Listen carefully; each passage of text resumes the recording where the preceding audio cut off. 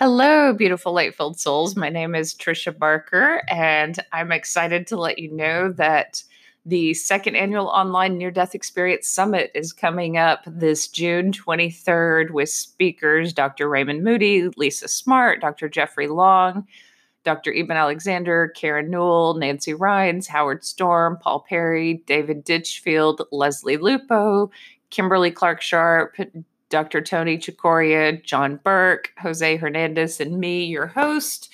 There are plenty of videos to check out ahead of time, but please look at this link and we'd love to have you join. You can get your questions answered by the speakers at this event. And thank you so much for your support of my memoir, Angels in the OR, which launched last month. It is such a pleasure to connect with readers, and many people have enjoyed the Audible. So if you don't have an Audible subscription, you can have 30 days for free and get my book that way. But I would love to hear from you, and I hope you enjoyed this recording. You can check out these interviews on my YouTube channel. I'm converting many of them over to podcast, but enjoy. All right. Hello, beautiful light-filled souls. I am here with a near-death experiencer, Sherry Ame, and I am so excited to hear her story and talk a little bit more about her near-death experience, which is a profound one. And in my interview style, I don't like to spend too much time on the physical, but we kind of have to because you were dead for 90 minutes, or they were working on you, I read, for close to 90 minutes, which is an extensive amount of time. So I'm really wondering what you learned in the afterlife and what you experienced outside of form. But if you wouldn't mind just telling me some of the background about your near-death experience and then kind of jumping into that, and then later we'll get to your career because that's really interesting too. Okay, great. So hi everyone. Again, my name is Sherry Ame, and thank you so much for having me on this show. It's an honor for me to be able to not only share my story, but to share my story even with others that have had a near-death experience, because I'm sure you understand there's a lot of hesitation, I think, for many of us in coming out with our stories. And one of my hopes is to really share it for the near-death experience community as well, so that all of you understand that what you experienced was real. It was real for us, and that's all that matters at the end of the day. So I just really wanted to point that out because I know it's difficult. It's been difficult for me to share my story, but I've shared it enough now where I'm comfortable, and I feel like at least I can kind of open the doorway. Yeah, and a lot of people wait 20 years. For me, it was like 15 years when I publicly started talking on I Survived and then Nat Geo, but I told it to close friends and to some family members who didn't accept it very well, and then to my students. And they were the most receptive, the young ones who were open in that way. So you're coming out pretty quickly. Is it, 5 years or so? It's been 7 years now, exactly. Wow. But I've been sharing it pretty publicly now for 3 years. So that would make it, about 4 years after was really when I started. When I said, you know what, forget it. Forget what everybody else thinks. I'm going to share my story because I know there's a message in there. Oh, so, yes. Yeah. And I'm just amazed by the whole thing. So I guess we have to start somewhere. So what brought you into the hospital, and how did you end up in that 90 minutes of intense revival?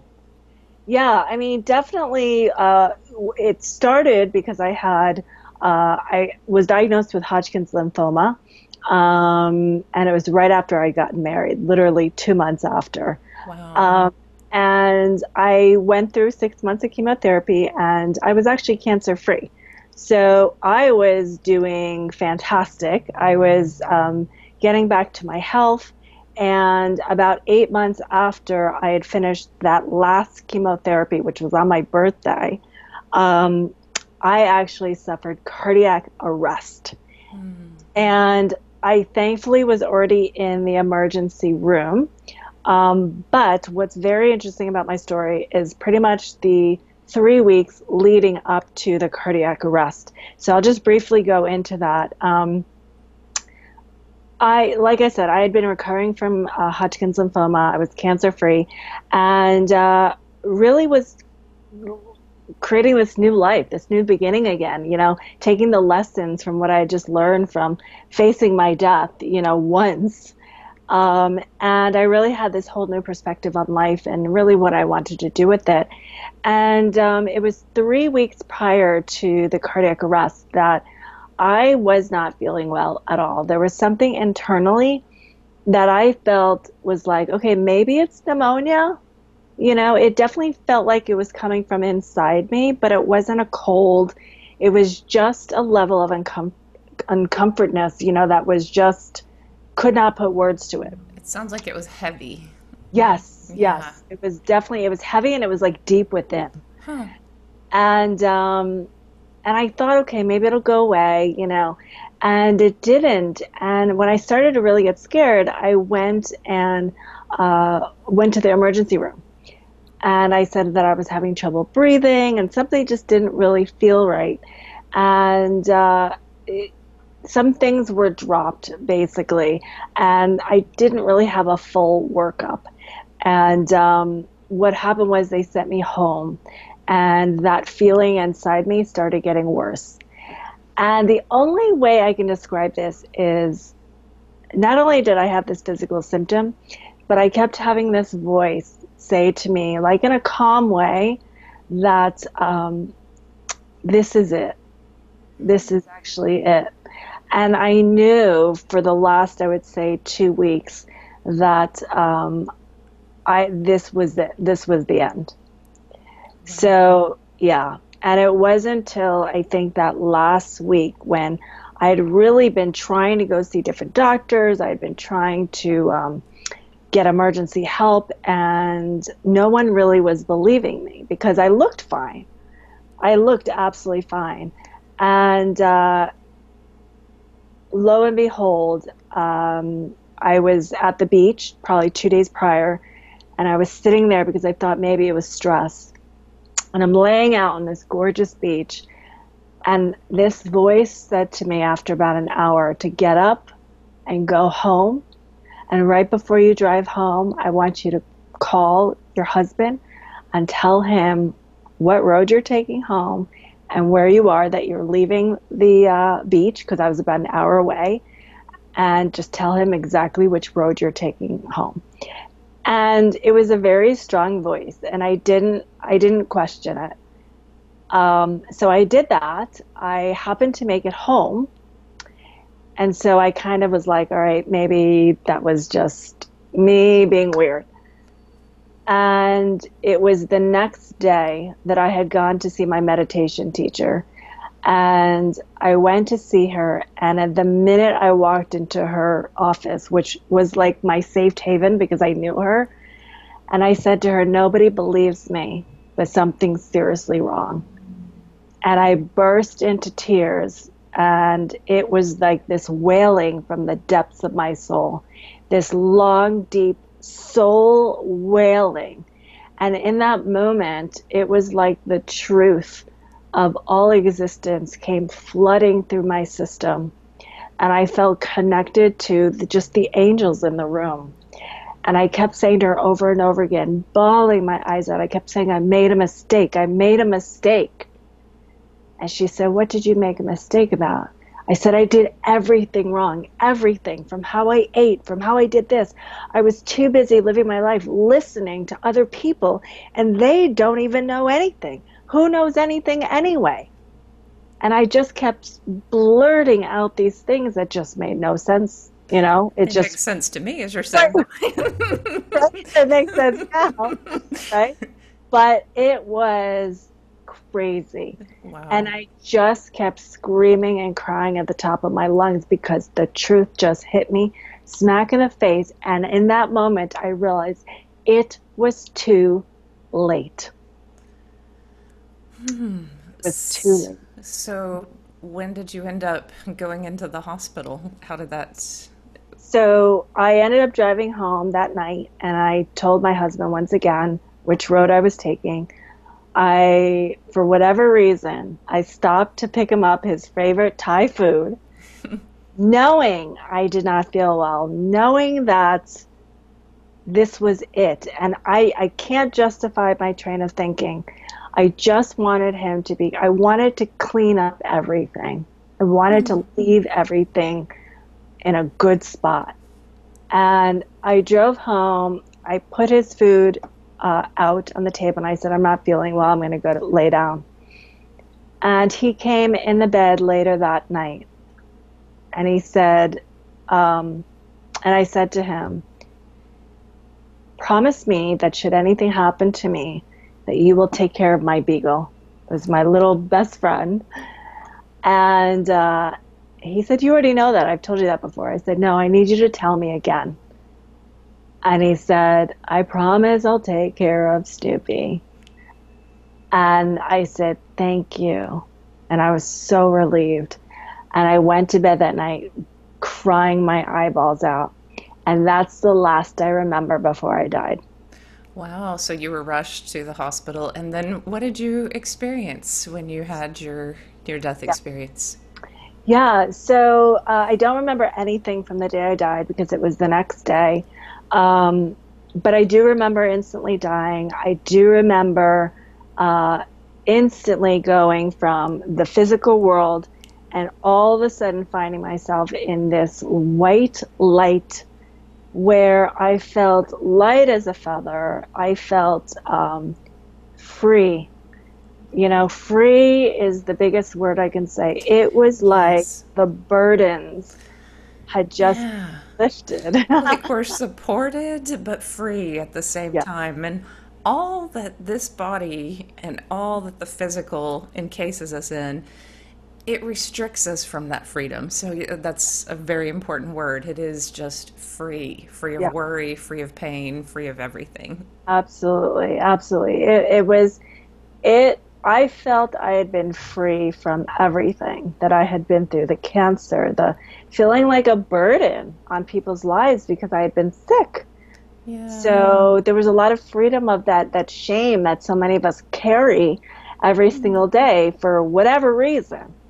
You know, we feel shameful for sometimes how we look or maybe we don't have a good enough job or maybe we don't make enough money. There's this level of constant shame. Yeah, it's either shame or judgment, Yeah, and then you're free of both of those in that environment, and it's yeah, just love. yeah. At least for me, I just felt freedom and love. Yes, absolutely. And that's what I felt. And sometimes people say to me, "Well, when you crossed over and you found yourself like in just nothingness and whiteness," they're like, "Were you scared?" And I'm like, "No, because it was just filled with love. Yeah, I It was just filled understand. with love." Yeah, and I felt safe. So I never once ever felt scared from the moment I crossed over. And I was shortly after greeted by these beings, I call them, and I actually refer to them as like my welcoming committee. I love that. Yeah, because And they really were. and mine were just two, but they were extremely large. Were yours large and intelligent, and Yes, what were yes. they like to They you? were they were definitely they felt like higher beings, Yes. like definitely a higher intelligence. For me, there was like I always say 6 to 9 because it's hard for me to tell, but I was actually encased by them in a circle, Oh. and yeah, and we ended up. I ended up with them at some point after the white light. I ended up with them at the bottom of the ocean. Um, yeah, which was very interesting and it was very peaceful. I felt safe, but they circled me at the bottom of the ocean. I was in the middle, just floating there. And I remember at one point saying, I know where I am. I know I died. And I feel so free. Like I know what it's like now to die. I just feel connected to everything. I know my family is okay. That was my biggest fear ever of dying was leaving the people that I loved behind. And I had just experienced it. And I was like, I feel nothing but love and that my family is safe, and that there is all the worries that we have in the world are so false. And we don't know that because we're living in such a dense physical world. But when I was on that other side, I knew it as a fact. And Yes. so there wasn't that worry that so many of us have, like, oh my God, when I pass away, we're going to worry about, our family. There wasn't that worry because no matter what, that everything is always okay. They're going to end up where you ended up and where I ended up, and it's all going to be fine. And Yeah. there's peace in that. There's a lot of peace. Do you feel like your angels were sending you a lot of messages all at one time? Have you unpacked it over time, some of the messages? Yes. Yeah. I mean, when I generally, uh, so much happened to me in the afterlife, like so much that I have told the whole thing once before, and it was actually 8 hours long. Wow. And so, there's a lot of messages that came in. A lot of things started to make sense even years after, because really, after that initial greeting, I had said to them I didn't want to come back. I loved where I was and I was ready to move on. And they gave me the time to think about it. And Hmm. during that time, I had a very, very long life review, but it turned out that it wasn't just of one lifetime, it was of multiple lifetimes. So got to experience many different dimensions, many lifetimes, many versions of my core soul uh, themes played out in different roles, different circumstances, different timelines. And I got to see how they all connected. Was that very healing for you? It had to be. I mean, to see Yes, it all play out and to go, okay, was this in one life and then this in another? I mean, did totally. you feel at the end just like greater acceptance of everything? Yeah, at the end it was like I got it. Like I was shown the whole of how life works. And I I changed my decision. And the reason I decided to come back was because now that I knew how every dimension, lifetime, whatever you want to call it, now I know how everything was connected and interconnected and how the certain people were ending up in my life at different lifetimes and this. Because I knew now how it worked, I wanted to actually go back into the existing lifetime where I had just come from and redo everything all over again, knowing what I know. And what did you want to change most of all? So, what was that? Did you have a certain mission or a certain will when you came Yeah, back to it change was pretty, something? yeah, it was definitely to address the core issue that I had seen that had followed me from lifetime to lifetime.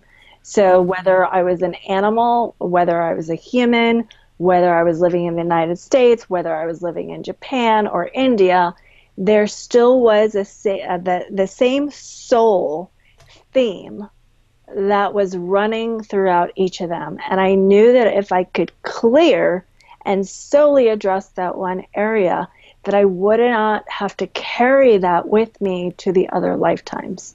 How interesting. So, I've talked a little bit about this in past videos, but I feel like I've recently, the past couple of years, stepped into a place beyond some of my past lifetimes where I'm Mm. finally speaking and I'm finally, owning some of my deeper truths. Do you feel like you're operating in this place that is beyond the other lifetimes where it's just like new and you're looking around going, okay, this is Yeah. new? Yeah, it's for me, this always sounds weird, but for me being back here because I've experienced all the dimensions, Um, I'm always living and experiencing them at all times. But I've been able to, over the years, focus in on like this physical reality. And it takes some time when you first get back. You have no idea which dimension you're in. I remember being afraid to close my eyes at night because I didn't know which dimension I would wake up into.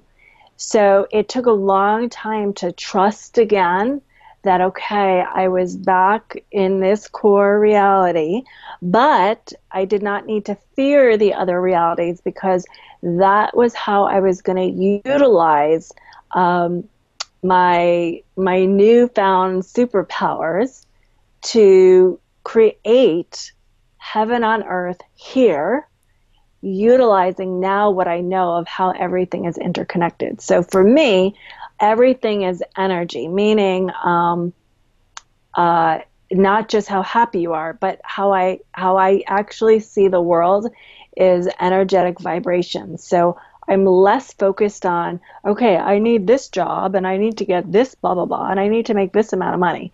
And I'm more focused on what frequency do I need to be around to move this like mountain over here. And it's a very different way of approaching life. Interesting. Yeah, because Yeah. what it does is it allows you to focus less on the micro, more on the macro energetic levels, and then allow the universe to fill in the gaps after you have already set the tone for what vibration you are reaching for. I know what you're talking about. That Like, makes this may sense. be silly. I made an Instagram post that for the past month, I've woken up and I've danced like to really happy, high vibration music. And I'm like, that's my future. That's the future I'm walking into. Exactly. That's exactly it. That's exactly Yeah. it. And honestly, like that's the best way to describe how I live my life and how I've been able to rebuild my life so quickly, especially with business. It's only taken me 3 years to accomplish all the things I've accomplished, and that was literally on the heels of a heart transplant. Wow. So, Wow. the only reason I've been able to accomplish what I've accomplished is when everybody talks about law of attraction, the mistake they make is by being so focused with words on what it is they want that they're in this constant disappointment of what they haven't gotten yet.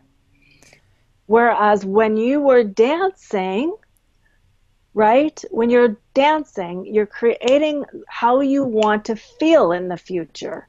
And Right. the thing is, if you know how you want to feel, then obviously everything that comes into your life will support that.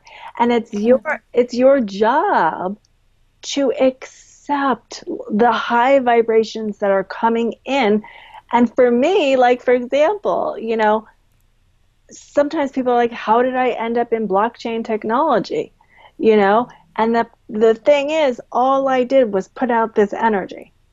That's all I did. I thought I was going to be going one way. And the universe all of a sudden brought me this whole other group of people, this whole other company, this whole other industry that I did not even understand yet. Like it was a totally new industry that I did not understand. But I said to myself, this is not look at the signs. I said, there is a reason that all this is happening. It's all good stuff, even though I have no idea what it is.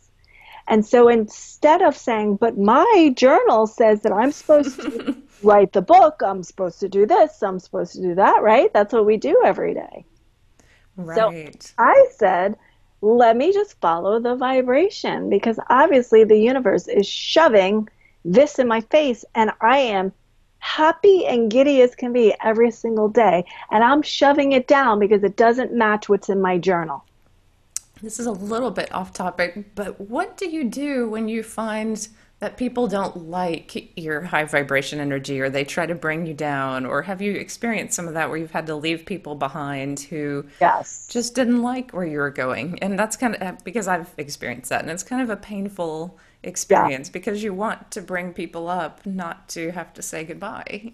Yes, and I know how painful that is. And for somebody that is like literally like a recovering people pleaser, I trust me, I get it.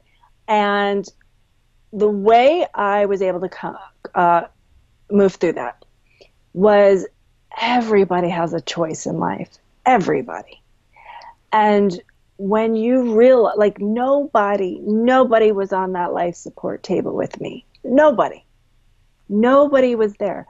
I alone had to come up with the inner fight of my life to pull through. Because you know what? There were other patients in that ICU alongside me that gave up. I mean, everybody kept saying to me, like, they can't believe I did not give up. If you saw the patients next to you that were less worse than you that gave up and did not survive. And that's when I knew it really is a choice. And all of us have tough things in life, all of us. But nobody can make that choice for you. And after my whole tragedy, after the transplant, after the near-death experience, I said to myself, we all have that is our power. That is our biggest power, is the power of choice in this physical world. And Yes. you choose your vibration. So now when somebody is around me and they are not matching that level of vibration, they don't belong in this dimension that I am sitting. That's a good way of looking at it. That's perfect. Yeah. It really, Because yeah, you're creating this yeah, reality. And so if they don't want to be in it, then they just don't yeah, get to be in it. That's their yeah. choice. And Yeah. it does not work to have them both. You cannot have an open heart and so much love and light and so much judgment and shame in the same, like, cells, in the same cellular makeup. It doesn't exist. So how can you thrive in life? How can I take care of my health?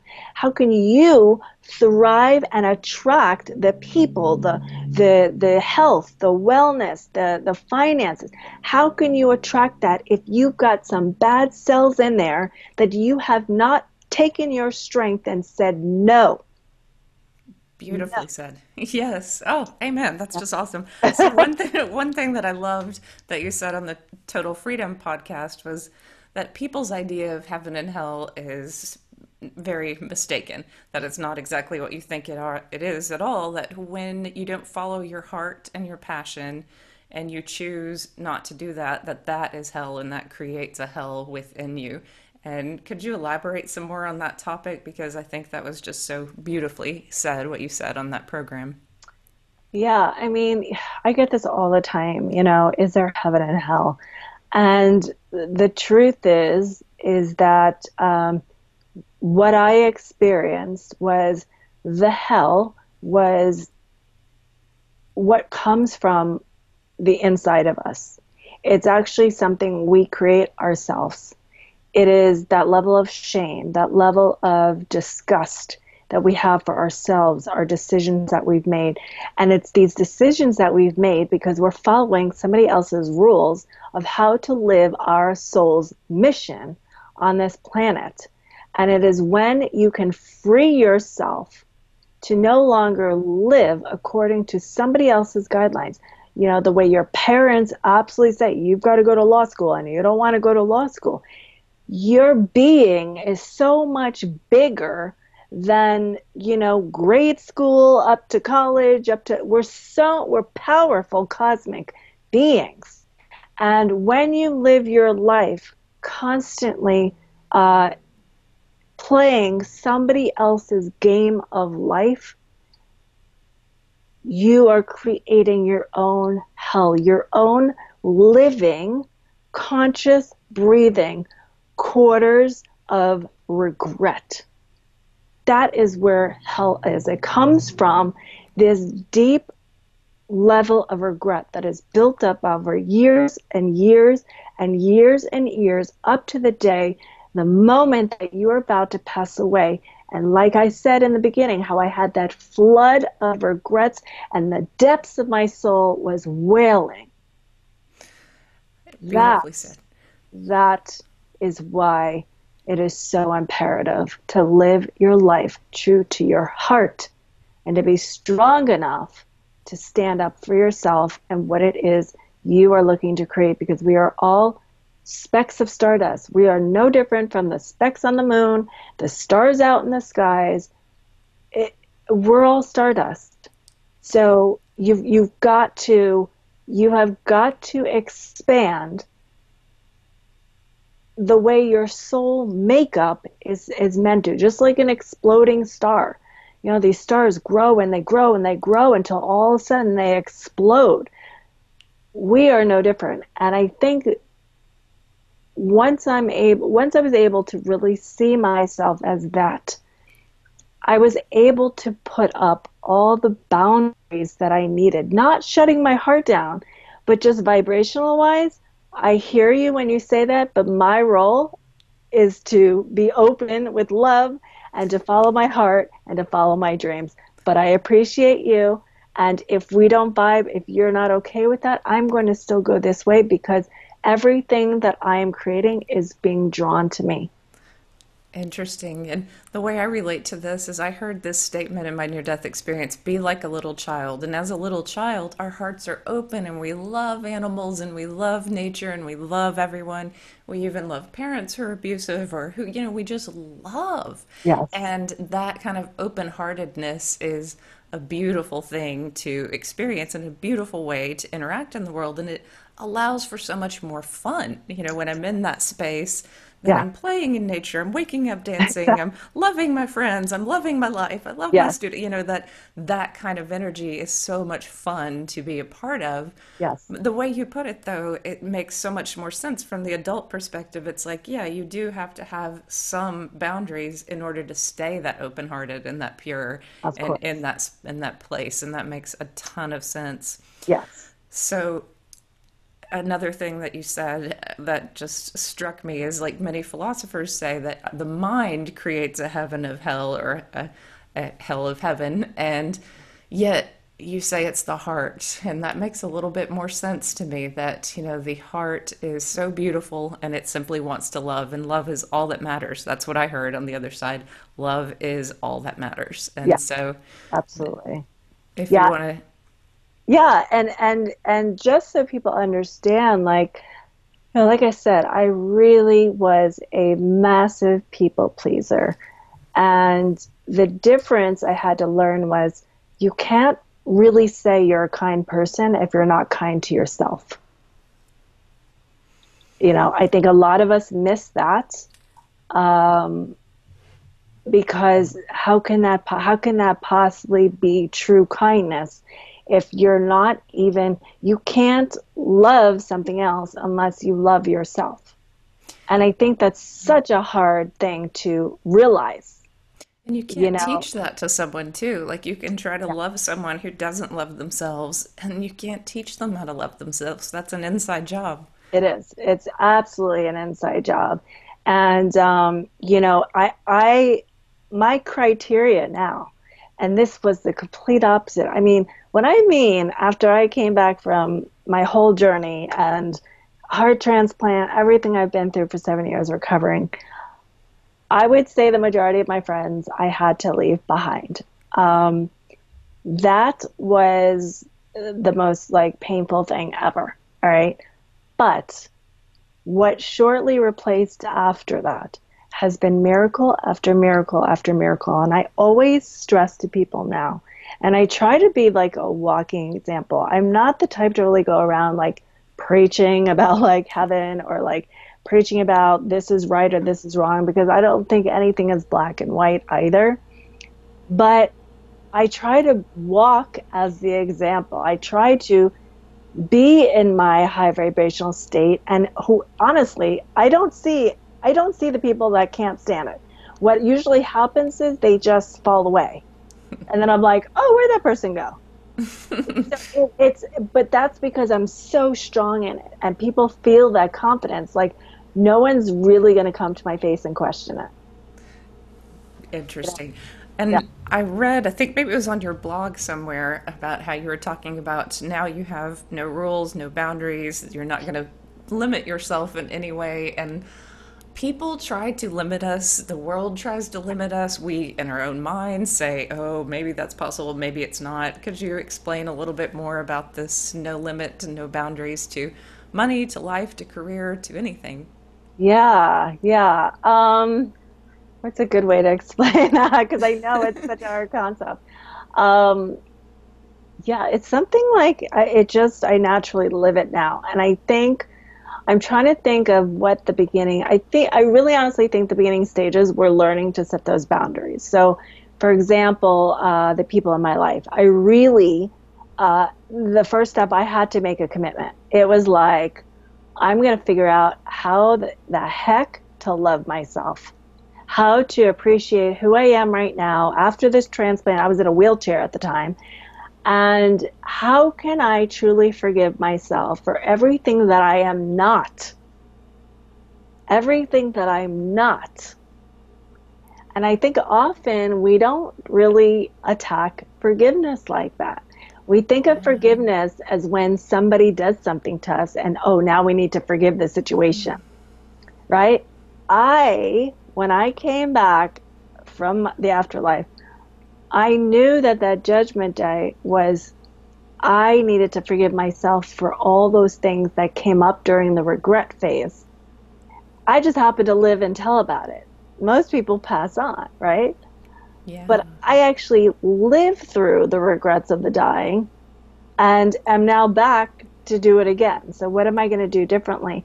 I'm going to forgive myself for all those ways that I allowed my power to be taken from me by somebody else saying I needed to be in this job, or somebody not agreeing with me being happy all the time. I had that my whole life. The minute I was happy, I was in trouble. So what it meant was, now that I am back, how do I shift that?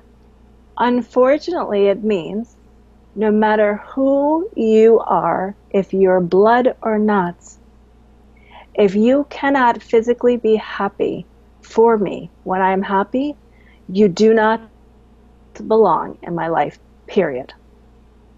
And it starts with being able to treat yourself with so much love and so much kindness that you start to see your heart as this ball of golden light, this ball of golden energy.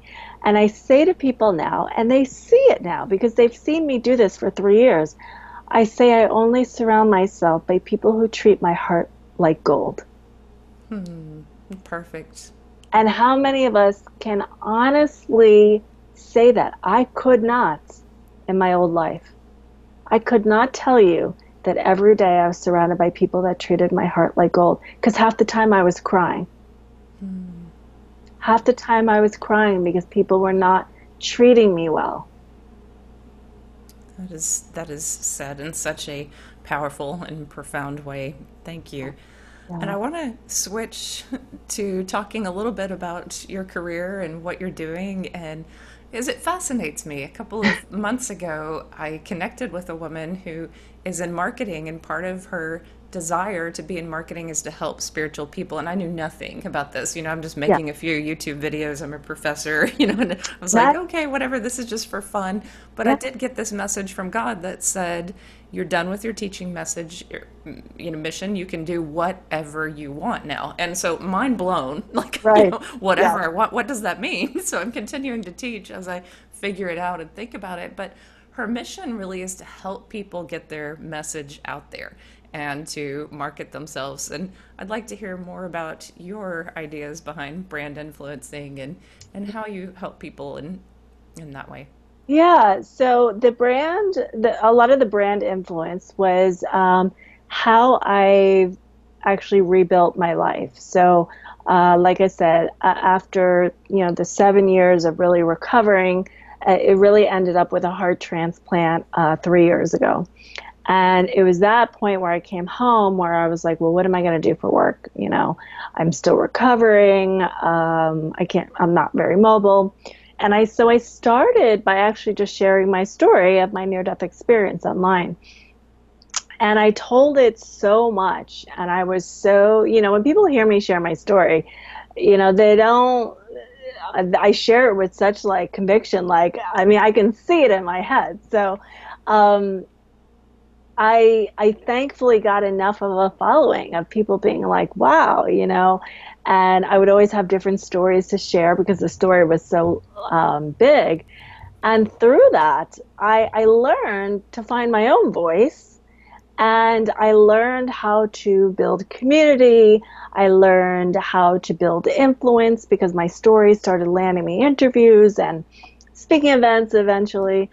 And and so people started asking me, "How did you do that?" And I said, "Really, um, I just, I used to be in branding for Fortune 500 companies and more product branding. And I just decided, what if I was the product? What if my heart was the product?"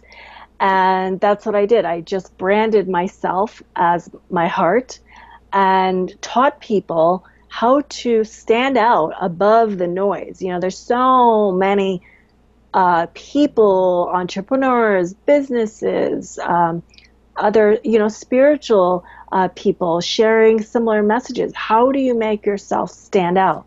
And how do you connect to the right audience? Like, I've always Yes. thought that my audience is the Me Too movement, and women who have survived a lot. And sometimes I get confused on, well, how do I reach them? Yeah. Like that demographic. Do you have Yeah. advice for specific things like that? Yeah. My advice, uh, again, it is somewhat different from other branding experts, but I will say, uh, I come from literally over 15 years experience in branding. So there's a lot of already natural stuff in me that I just know the psychology of marketing and branding already. It's just in your blood when you've been in it for so long. Really, all I did was attach the truth, transparency, authenticity to it. That's all I did, Mm-hmm. and made myself the product. And I was able to duplicate that to other entrepreneurs or people that had businesses. And the biggest thing really is allowing your tribe to find you. So sometimes, and I have found this, that and it's basically why I'm in the fields I'm in. I'm in the fields I'm in because I naturally attract a certain type of audience. For example, I can talk about spirituality to blue in the face. Blue in the face. There is no way I could ever create an online tribe that was solely a spiritual community.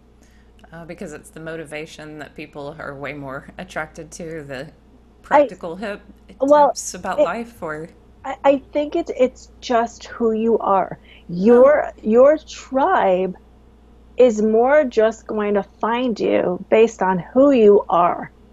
So if the thing is with me, if you hang out with me long enough, you'll know that half the time I can talk about heaven.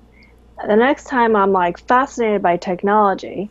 And what will happen is I will lose all the people that are thinking about the spiritual. They're like, what is she talking about technology for? Because I'm just being me. interesting, interesting. And so what I had to do is I had to come to I because I used to think I was like, why can't I do this? Like I've got this near death story. Why can't I be like other spiritual people out there that are creating these YouTube communities that I couldn't like? I'm telling you, I've tried so many times and I can't. And it's I realize it's just because of who I am. I am a Interesting. very yeah, I have a very eclectic personality. So I had to find what was it? And this was my 3 year process with my brand. I had to figure out what was unique about the people that are drawn to me. And what I realized what it is I draw less of the core tribe, right? So like let's say it was like the Me Too movement, or if it was just women, or I attract less that, but more the leaders that are communicating to those tribes. Interesting. Yeah, I can see that. Right? So for example, like I attracted you and you've got your community. Yes, yes. Right. So I think what helps is knowing actually what your role is, and instead of beating yourself up for it, accepting it, right? Yeah. There's that forgiveness piece There's again. more fun in accepting it Right, and just going, yeah, I'm gonna be me. And maybe exactly. someday I'll be teaching a class out in nature and we're dancing around and that's just what I'm Right. gonna do. And I'm gonna find some people who will join me. Yes, exactly. So I really think like for example with you, like if there was a Me Too crowd that you're looking to create, you can definitely do the steps, but if it's not coming, Yeah. it's because you will connect with them in a different way. Yeah, and maybe, as you're saying that, my real message is about healing is a shift, and it's a quick shift from all of that. So maybe it doesn't have to be just that issue. It can be anything, Exactly. emotional, anything that's traumatizing on Yeah. any level, physical, spiritual, mental, that when we connect to that divine, when we connect to our angels, we're just in this flow of complete healing. The way that the near death experience shows us, we can be free outside of form, but we can be free in form too. And Exactly. Yes. Yes, exactly. So it's so powerful when you truly like live from that place. yes, it is. Yeah. So tell me more about what you're doing, like Yeah. with your brand and with your Yeah. ventures. Yeah. So like I said, I did the branding thing for a while, and I myself had that little calling that you did a little while ago, and it was that I had reached the point where um, what I was doing and the projects that I was going to be involved with were taking a new form. Mm. And I was getting, I would say I was getting messages for, gosh, a year that I needed, because I had a whole branding academy and everything, that I was just needing to close that down, that it had served its purpose. But now I had recovered a lot of my body. I had healed a lot. I had found this powerful new voice. I had found leadership in me that I never had before. And it was time to go bigger. It was time to expand bigger. And I didn't know what that looked like. So there was this period, probably about 6 months to 6 to 8 months, of breathing through the fear, Wow. because I knew something bigger was coming and I didn't know what it was. And where it ended up landing me was right back where I started. So I started my career before I died in the tech world, and somehow I have landed right back in it. Now with the new technology that's called blockchain and cryptocurrency. You may have heard that term, but it's a whole other field. But what's great about it is that I've built this brand based on the heart. Hmm. And I was hired not just because of my skills, but because my heart and my ability to create community. And my role now is creating community within this new technology space. And I'm able to bring my light, my love, my meditations, my just healing energy to people in an industry that normally would not have this in it. I can see that. That's awesome, Right? though. Yeah. And I'm telling you, when I got the job, everything clicked. I said, I had my near death experience. I had this whole awakening. The tribe that I was, kind of why am I only attracting leaders, like really high up leaders, but I couldn't attract the daily, everyday people that I felt like really needed my message.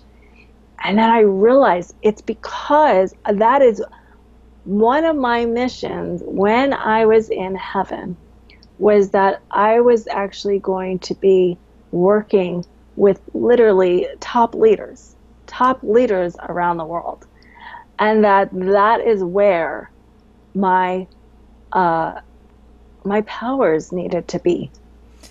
That makes a lot of sense because people who are trying to help other people get depleted, they forget how to replenish themselves, how to set boundaries. I can let myself be pulled in a million directions because this person is hurting around the world and this person is asking me questions. And Yes. yeah, I mean, we need to be reminded of how to do this, how to help Yes. people. And so, yeah, your skills are needed.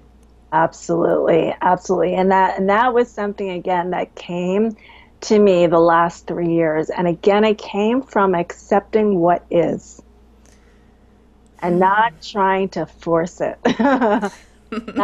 That's how I stepped into, and I opened up this whole new doorway of financial abundance. I mean, connecting with people I never in my life would have thought they would ever see me.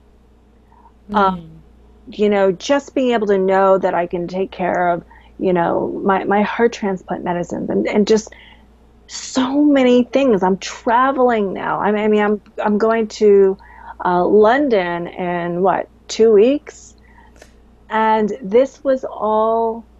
I've been to LA like 3 times in the past couple months. I mean, it's literally all because I just let go and I allowed my vibration to just stay where it was, even though I didn't know where it was taking me, like you're dancing. Wonderful. Yeah. And do you still feel connected to angels and guidance? Do you feel that that veil is pretty thin in your daily life? Yes, every single day it's a connection. It's very easy for me to connect. I love this moment right now that I'm in because I'm so deep in technology right now that this is the big test. Like, can I still live heaven on earth in the midst of like It's managing, funny. 10 different people but yes, I can. And it's because I bring it with me wherever I am. And I'm always still saying and reminding myself, Sherry, you are hired for exactly who you are. So just because you're in this position doesn't mean you need to stop being your light and Very nice. be the light and allow everybody else's vibration to rise up to yours because you are a walking change maker on this planet. You experience something that not many others have. It is now in your hands to be that light and to not let anybody else stop you. And before we end, I do want to give you some time to talk about your workshop in Austin because Pat Johnson reached out to me to interview those who are coming to Austin. And so I'm going to take your workshop. So if you would give a Yeah. little preview, then Yeah. maybe more people will sign up because I think Yeah. it's going to be awesome. Yes, I'm so excited for this event. I'll be doing one of the keynote speeches, and then I'll be giving a workshop with a good friend of mine, Tanaz Chubb, and she is actually the creator of ForeverConscious.com, which is an incredible site if you have not seen it. And we're just going to be doing a workshop called How to Create Heaven on Earth.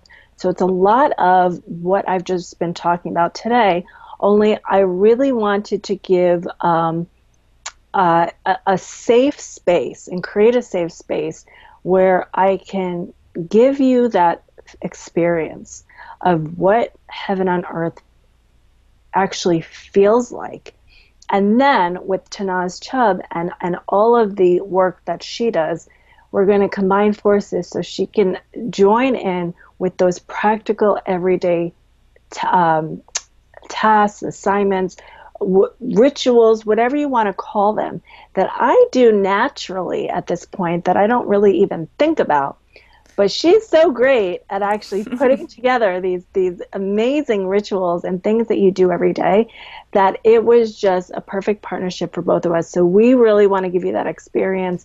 Again, it's based on my near-death experience and what I've learned, partnered with Tanaz, and we're just going to give you that experience of how to create heaven on earth so you can take that with you out in the world and really be able to stand in your power. A lot of this is all about that power. And for those of us that have had our near-death experiences, you know the power that I'm talking about.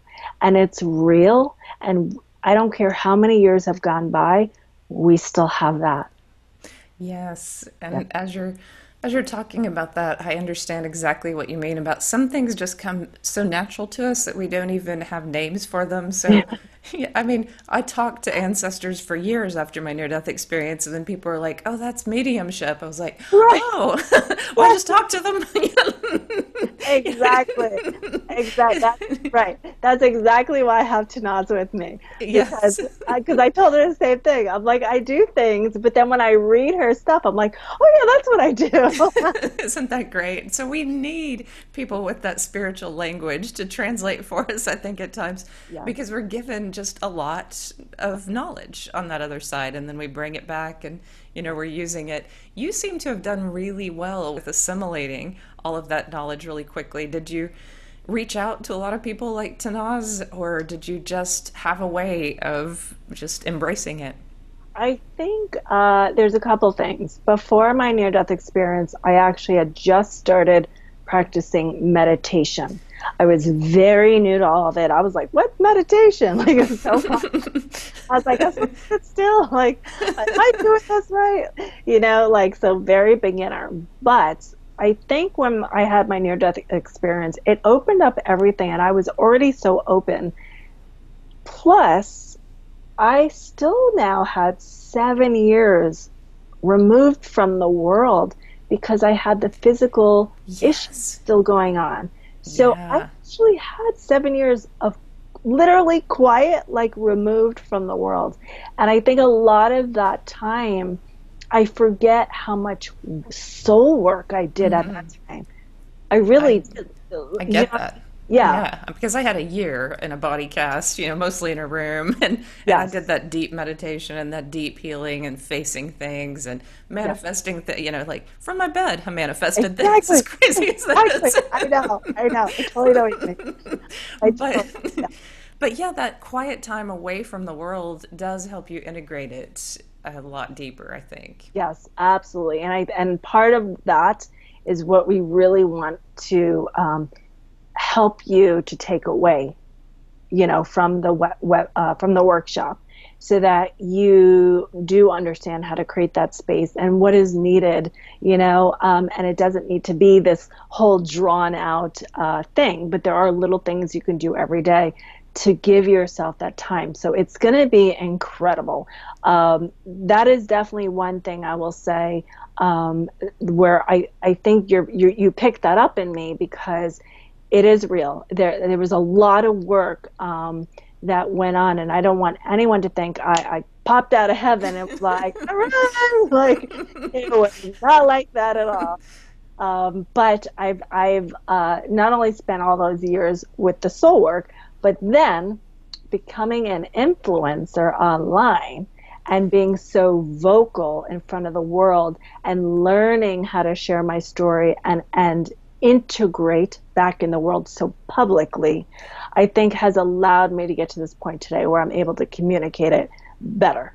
And You know, a lot of people fear being public like that. People come up to me and say, "Oh, you're just out there," and I'm like, "Oh yeah, yeah, I'm just out there." And I never even asked my community college dean and president what they thought of it, and they're like, oh, "Yeah, really? we know you're weird now, but Ah, you're our weird." right. Totally. So I Exactly. just you just do it, and people accept you. And that's the thing. It's like that's what I would love for more people to understand. It's just making that jump, and then they'll be fine. You may have a few people say something up front, but the majority of the people are going to want to know more. Yes, So yes. yeah, yeah, absolutely. Well, it has been amazing talking with you, and I can't wait to be in Yeah, your workshop and hang out with you in yes, Austin. But yes, absolutely. This has been a pleasure. I love chatting with you. thank you so much. And for those of you watching, please subscribe to my channel, and I will put all of the information about Austin and your website, and we will stay in touch. But thank you very much.